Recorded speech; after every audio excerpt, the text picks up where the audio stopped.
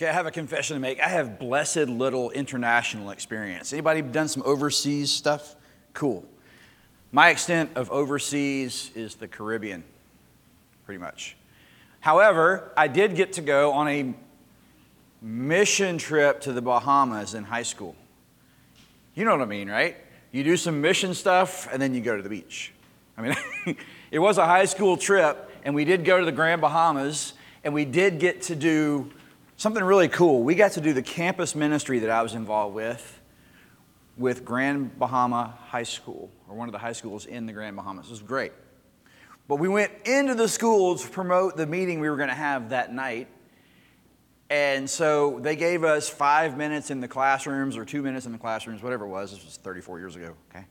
And we went around and we were telling about the meeting and all the stuff we were going to do and the fun we were going to have. And I have no idea what I said that was funny.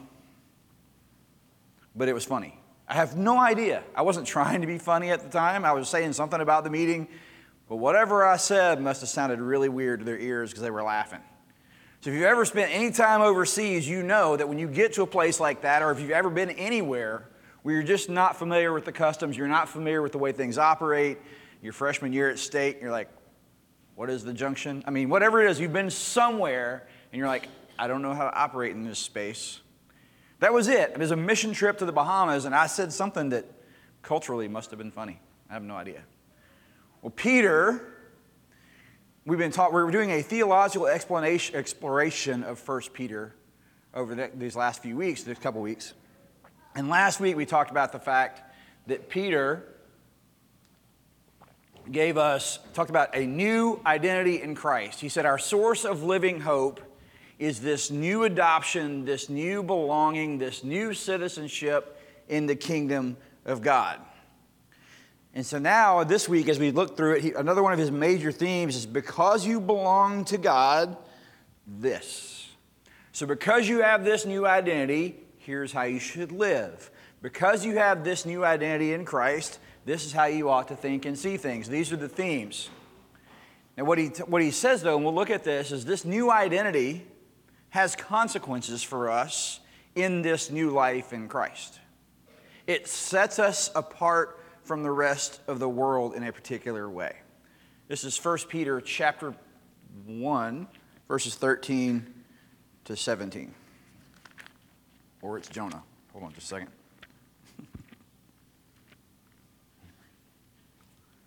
Good thing I know theoretically what order books are in. Here we go. All right, got it. This is starting in verse 13. Therefore, prepare your minds for action. Discipline yourselves.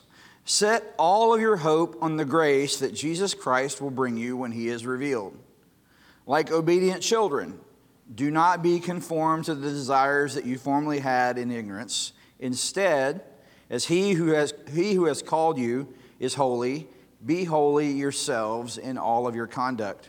For it is written, you shall be holy, for as I am holy. If you invoke as Father the one who judges all people impartially according to their deeds, live in reverent fear during the time of your exile. So Peter, I mentioned this last week, is writing to a group of Christians, Jewish Christians, ball game voice, a group of Jewish Christians who have been dispersed, chased out of Jerusalem into different parts of the Mediterranean. So they're not living in their hometown. They're not living around their friends. They're living out their faith in new communities, unfamiliar, primarily pagan communities. And this is who he's writing this letter to. And so he says, now that you have this faith in Christ, this new identity in Christ, live. First, prepare your minds for action.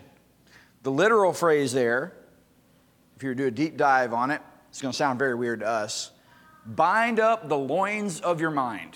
That's the literal, Hebrew that's there, okay?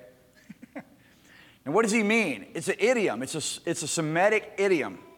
Peter was a fisherman. And what fishermen would do is they would tuck their cloak into their belt to free up their legs so that they can move and operate. All right? If you've ever heard the phrase, gird up your loins in church circles, it's the same phrase. In other words, he says, prepare your minds for action. But what he's literally saying is, prepare yourself to be ready to embrace this new life.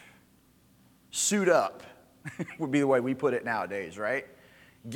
Game time. Be prepared. Wear what you need to wear. Put on the appropriate armor is the way Paul puts it in Ephesians 6. So he's calling them to suit up, to set their mind for life in Christ. Set a mental resolve to live as a child of God.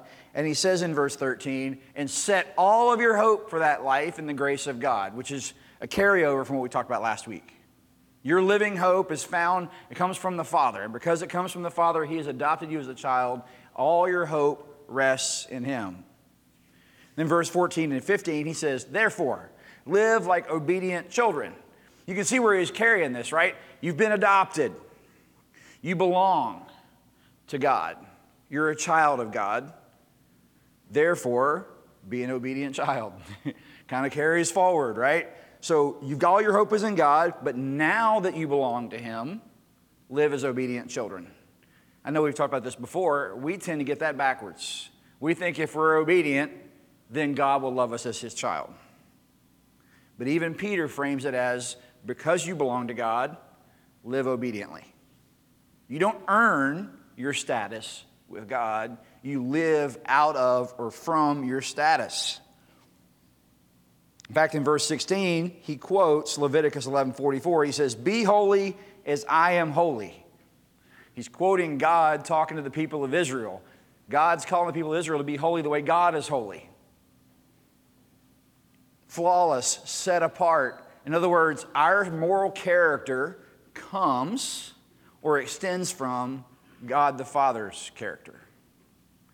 You have kids that we have kids that we want them to be like Dad. Right? Kids follow Dad and do what Dad does. If Dad cuts firewood, kid cuts furniture. You know what I mean? Like, this is the guy. Well, you cut wood up. I thought I'd cut that wood up. Yeah, that's kind of how my life works at home. You know? We're supposed to be as the Father. We're supposed to model for our kids the way that they're supposed to live, and they will end up following, listening, and drawing in way more from us than we care to imagine. And we are to reflect the character of God our Father. To be holy as I am holy. I remember when I was younger, and I sat in my little traditional Presbyterian church, and we did a little crazy stuff every now and then. The youth group would sit on the balcony, away from parents, and do all kinds of stuff up there because we were bored by the sermon or whatever. You know, you have no balcony, you can't escape my sermons. But we sat up at the front, up at the back, and somebody dropped. It was hardwood floors. I remember somebody dropping a pin, and the pin rolled down every step all the way to the bottom of the balcony. You know, we were the peanut gallery of our church. We were up there, and my dad would get on to me about our behavior in and around church. And I remember going to him, if I'm the one that's being bad, if I'm the one that's being disruptive, why is that any reflection on you? It's me. You weren't disruptive in church. I was. Now that I'm a dad, I get it. Right? If your kid sounds like you to your friends, you go, oh, I taught him that. You know what I mean? We're supposed to be like our spiritual dad. We're supposed to reflect his character, to reflect his holiness. That's how we are supposed to live.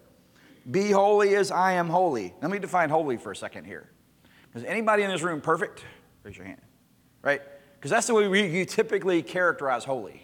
Holy, no mistakes, no flaws. And while that's true, holy literally means to be set apart. So you are set apart as children of God. You have value, you have worth. Jesus died for you. In fact, if we had kept reading in 1 Peter 1, that's literally what it says next. You are bought and paid for by the blood of Jesus Christ. You have value and worth. And you were set apart for a life as a child of God. Now, the set apart piece here has everything to do with how we relate to the world around us, too. Because the set apart is you are not to live as you did. He says, I think verse 15, he says, don't continue to live in the ignorance of your previous ways, but be holy. Peter calls them ignorant. Don't live in your previous ignorance.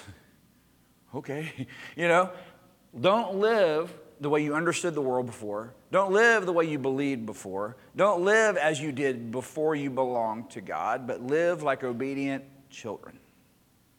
You've been set apart for a special life, and that life has value. Now, unfortunately, that set apartness, that holiness, that difference in who we are does set us apart from the world. It becomes immediately recognizable when your friends are making value choices that are not consistent with the way Christ wants you to live, and you choose to make the Christian value choice. You have set yourself apart from that group. They can tell you're calling yourself out. Oh, you don't do that? Why? Jesus doesn't want me to. Whatever your answer is. You have distinguished yourself from the rest of the world by following and reflecting the moral character of God the Father. Has anybody ever just looked at you and given you this, what I've heard called the doggy-headed tilt? You make a decision, you're with your friends, you're in a set of circumstances with coworkers, and you're not going to do what they're doing, and they go, huh? It's the doggy-headed tilt. They don't get it. Like, what? There's something about how we operate that means that we're not like the rest of the world. Verse 17, he says, if you call God Father, then obey him and hold for him reverent fear while you are in exile. So what is Peter doing? He's talking about being set apart from the world by the way we believe and who we are and who our identity is, but we're also set apart from the world in the way that we live. It sets us apart. People notice it. So he says, be in reverence to the Father, have fear of the Father. In other words, he's requoting the way Jesus says it. It is better to obey God and be afraid of God who has your eternal destiny in your hands than the people who could take stuff from you or harm you. Jesus said to store up treasure in heaven where rust and moth don't destroy, and it's better to be afraid of the one who holds your eternal destiny. All they can do is kill you, and then you're with Jesus. They can't take you away from the Father. So have reverent fear. Then he says, while you are in exile. So exile becomes a theological theme throughout 1 Peter. Because he's talking to a group of Christians who are not living in Christian circles anymore. They're not surrounded by people who share their beliefs. The culture has become increasingly different than who they are. So when we turn to chapter 2, verse 11 and 12, he gives us some understanding of what that world should look like. Beloved, I urge you as aliens and exiles to abstain from the desires of the flesh that wage war against the soul. Conduct yourselves honorably among the Gentiles so that even if they malign you, though they malign you as evildoers, they may see your honorable deeds and glorify God when he comes to judge, when he returns. So Peter says, my beloved, as aliens and exiles, we're alien. We're exiles. We're living in exile. People often think about America being a Christian country and how we more or less live in the promised land because of all the things that are available to us. But the way Peter is describing this, it's more like we live in Babylon than the promised land. We're exiles. We've been carted off to a world that's not like us, that we are separate from, that we are different from, that we are called to live differently from. And his first warning in verse 11 is, do not be consumed, do not be enmeshed, do not be swallowed up by the desires of the world around you. And we got all of those living in this promised land, right? Everything is available to you to indulge. Every kind of food, every kind of entertainment, every kind of passion, every kind of desire is at your heart, at your fingertips, literally at your fingertips, right? It's available to you. And Peter gives a warning, and that warning is an extension of God's character and our identity. Not to be consumed by the desires of the world around you, but to live set apart. Even Abraham referred to himself as a resident alien in Genesis 23. When he's in his sojourn from where he was to the promised land that God was taking him to, he arrives there and he goes, I'm not from around here. Y'all sell me some land for a burial plot. He says, you ain't from around here, are you? Like, I need a place that I can bury my family. He says, I am a resident alien. I am different. I am apart. I'm here on a mission from God, and I need a place to bury my family.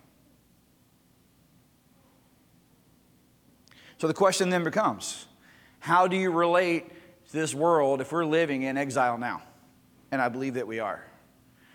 There's two prevailing tendencies, two primary ways that we tend to do that.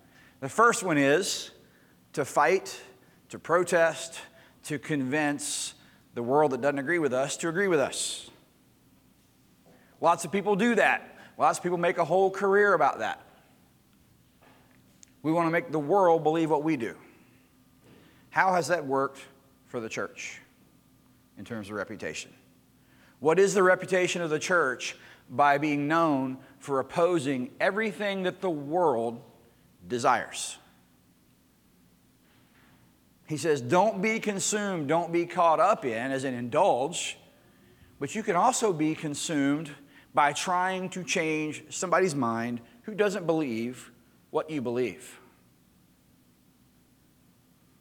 And they see you as judgmental, angry, narrow-minded, hateful, and that's what they're calling disciples of Jesus.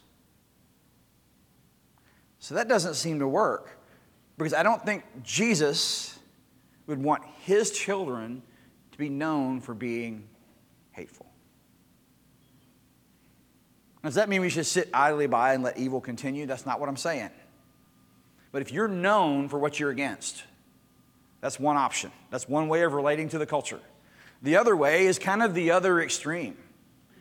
To be private and passive so your friends don't even know who you belong to. My Christian faith is personal. My Christian faith is private. And if anybody brings it up, it's a secret. That will gain you acceptance. That will gain you popularity. That will keep you in with the rest of your friends, peers, coworkers, you name it, because they will not see you as set apart. If when they're going the way the world with world's desire, you go right along with them, they're not going to know who you belong to at all, are they? So those are two options. You can be quiet, or you can be aggressive and protest and fight against the tide. But I think Peter, in these two verses in chapter 2, is actually offering a third way of relating to the culture. So even in Peter's day, moral behavior was a high value in the culture. There were philosophers who said you should live this way and all this kind of thing. And so they would look for people who had virtue. Virtues were a big deal and lived virtuous lives. Their morality was not based on Scripture or God, but bad people did good things.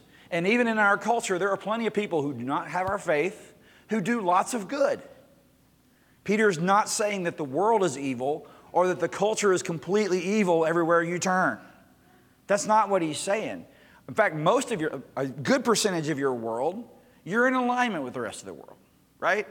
Have a job, take care of money, raise a family, things that the culture values, we value too. We're not in direct opposition to absolutely everything. But what Peter is saying is that when the world does want something that's contrary to what God wants, we choose what God wants, even if it sets us apart from the world, even if it costs us something. And he turns to them and says, live such good lives among those who do not agree with you. Live such holy, moral, pure, virtuous lives in front of those who don't agree with you, that even if they malign you for it, even if they attack you for it, even if they accuse you for it, they'll give glory to God because of who you are. That's not a group of people who's diametrically opposed to everything and thinks the world is gone. That's a group of people who are normally living the way that you're supposed to live, and when the tough call comes, you choose the way that belongs to your identity. And that might cost you something. it will certainly make you seem like an alien. I mean, when I was in the Bahamas and we were doing the mission trip, for the most part, I'm another teenager too, until I said whatever it was that made them think that they thought was funny about me. Because they weren't laughing at my joke, they were laughing at me. All right? So something about what I said set me apart from not being from around there, okay? There should be some aspect of your life that distinguishes who you belong to. Coming to church on Sunday morning certainly does. After an overtime game, the rest of the world's asleep. Right? Or having breakfast somewhere by now. But you're part of a Christian faith. You're reading your Bible. You're doing things and living charitably, living gracious, living forgiving, loving. And things that people, when the world says, take them out, and you go, nope, I forgive, you're set apart. When the world says, live fast, get all the toys you can, biggest scorecard wins, Jesus says, live sacrificially, save up treasure in heaven. Put the needs and the desires of others ahead of your own. That makes you sound and seem like an alien. We are in exile now. So let me give you a quick model from Scripture. How does this work? How do we live within the context of a world that might hate us if they really know what we believe, or would at least think we're crazy? Like, well, why would you believe that? Or why would you live that way? This stuff is better. They don't know that it's not, but that's the deal. Of course, the classic example, and this is the metaphor about exile, would be Daniel in the Old Testament. Okay? When Daniel is first carried off into Babylon, literally taken from his homeland, giving a new identity, a new set of clothes, a new name, a Babylonian name. We all call him Daniel. He had a whole other name. Right? So his whole identity has changed. He's transformed. And they tell them, you're going to eat from the king's table. You're going to eat all this great food. The buffet is unlimited. Indulge. And Daniel, knowing the food had been sacrificed to idols and therefore not what a good Hebrew would do, resisted his boss, his captor, his leaders, his people, his government. He says, I can't do this. In fact, Daniel chapter 1, verse 8, it says he resolved not to defile himself. Maybe this is what Peter was talking about when he says, set your mind to obey Christ. Gird up your loins of your mind to obey Christ. Because literally Daniel's doing the same thing. It says he resolved himself to live set apart. Now the second thing he did is once he had decided, I'm going to live as God would call me to live, even though it runs counter to the culture that I'm in, when he knew it would create an issue, in verse 12, he goes to that leader and negotiates with him and says, look, this is my value. This is who I am. I can't eat that food. And the jailer, the guy who was over him goes, yeah, but if you die or you're sick, they're going to come after me. Whole conversation. And Daniel goes, let's work out a deal. I'm convinced that my way of living is so much better for me and more honoring of my God. Give me a trial run. Give me the 2-week free subscription before you charge my credit card, okay? Give me the trial. And then at the end of 2 weeks, I think it was 2 weeks, at the end of the time period, if we're not healthy, then we'll eat the way you want us to eat. He negotiated. He didn't go to the leader, the guy who was over him, and go, your food's stupid, my food's better, I'm not eating that stuff. Nor did he cave and just eat what was put in front of him. He didn't oppose him in a violent way. He didn't impose him in an outspoken way. He just said, for me, that's not good. Can we try another route? In other words, he negotiated with the culture so that he could fit into it, but still live in a manner that God had called him to live. And it's not compromise, because right in verse 8, he says, I have resolved myself not to defile myself. I'm not going to do it. So how can I live in a way that's honoring to the authority over me and still honor the kingdom I really belong to? And he worked out a middle way with his captor and his faith. I'll eat this way, but I'll still serve the kingdom. Now, this is where it gets really interesting, right? Daniel, Shadrach, Meshach. Well, by the way, we know the Babylonian names for his three buddies, and we only know Daniel's Hebrew name. Just interesting sidebar there. But Daniel, Shadrach, Meshach, and Abednego, that's the four buddies, right? They're in exile. What was their job? Their job was to make the king of Babylon look good. They served in his court. They served in his government. They were brought specifically and educated in Babylonian culture to be leaders, not only within the Babylonian culture, but specifically with God's people who are in exile. So they're the bridge people. They bring them in, they teach them Babylonian culture, and they get them to train the Israelites to live the way they're supposed to live in exile in Babylon. That's why they were getting the king's table of food and all the blessings that go with being a part of the power structure. They're leaders in that culture. That's what their purpose was. Their job was to make sure that Babylon, the country that took them from their homeland, robbed them of everything that they know, hurt or killed family members, and gave them a new name, make sure that government flourishes. That's their job. So they don't get to just go, okay, I'll just go be a good Hebrew over here in Babylon and nobody will know I'm a Hebrew. And they don't have the power to fight an exile structure like that because Babylon is the conquering king. You got to live under these rules. They couldn't choose the two extremes. Daniel had to find Peter's third way. I can obey God in this, and I will help you in this. Which leads us to the second part of this. He's negotiated, he has set his mind to be obedient to God, but he has figured out how to fit within the culture without defiling himself. But then there's a third part. It's what Jeremiah says in Jeremiah chapter 29, verse 7. Seek the flourishing of the city where you are found.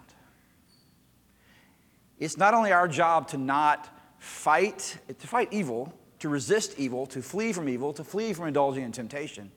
But our job in our culture and in our world is to seek its flourishing. And what does that mean? To restore where there's injustice, to feed when somebody's hungry, to adopt when they have no home, to display God's love to people who don't know it. To live as Jesus would live would be to make it our mission to be Daniel to the culture we live in. To not hate somebody because they're different than us. To not hate somebody because they've wronged us. To not fight them at every turn simply because they did. And certainly not to hide and hope the world works itself out. But to actually participate in expanding the kingdom of God wherever you are. The rest of Jeremiah 29, he says, live there in exile, marry, build families, build lives, and seek the flourishing of the city, because as the city prospers, so do you. If Starkville's a better city and Mississippi State's a better college because you are living out of your identity for Christ, then you are seeking the flourishing of the city from Jeremiah 29:7. It doesn't mean promote evil. It means actually restore what God intended the world to really be. Loving, compassionate, wonderful, without pain and suffering, without tears and anguish. Those are the results of the fall and of sin. And a group of people called to live in that exile are called to seek the flourishing of the city where you are found. As children of God who have citizenship somewhere else entirely. We don't belong to the old world. We don't live out of the ignorance we knew before. We live in the way that God has called us to live. It sets us apart, but we are supposed to live such good lives in front of them, they wonder why our lives are that way. Why are you more patient? Why are you more loving than this other friend? Why are you different? What is it about you that sets you apart from everybody else? I can see it in you. What is it for? And your answer is, I belong to Jesus. I give because he calls me to. I love because he calls me to. I sacrifice because that's what citizens of his kingdom are called to do. And that is the third way. And when the world says this is a value and it's against what God has to say, we reject it. We find a way to live in it. And we find a way to show the world what life with God is all about. We're aliens. We're strangers. We're in a foreign land. We don't know the custom. We're not part of the custom. You can tell where we're coming from a mile away. But we're here, and God has placed us here for a reason. Let's pray. Lord, you have set us apart to be holy. You have called us to be obedient children, to follow you in all of your ways, to reflect your character. And we confess this morning that there are times when we fail at that. We're not as loving, we're not as compassionate, we're not as patient as we ought to be. And we set our hope in the grace that comes from belonging to you. But by your Spirit, empower us to live such good lives in front of the world that they ask, what is our reason for our living hope and our inheritance? In your precious Son's name, amen.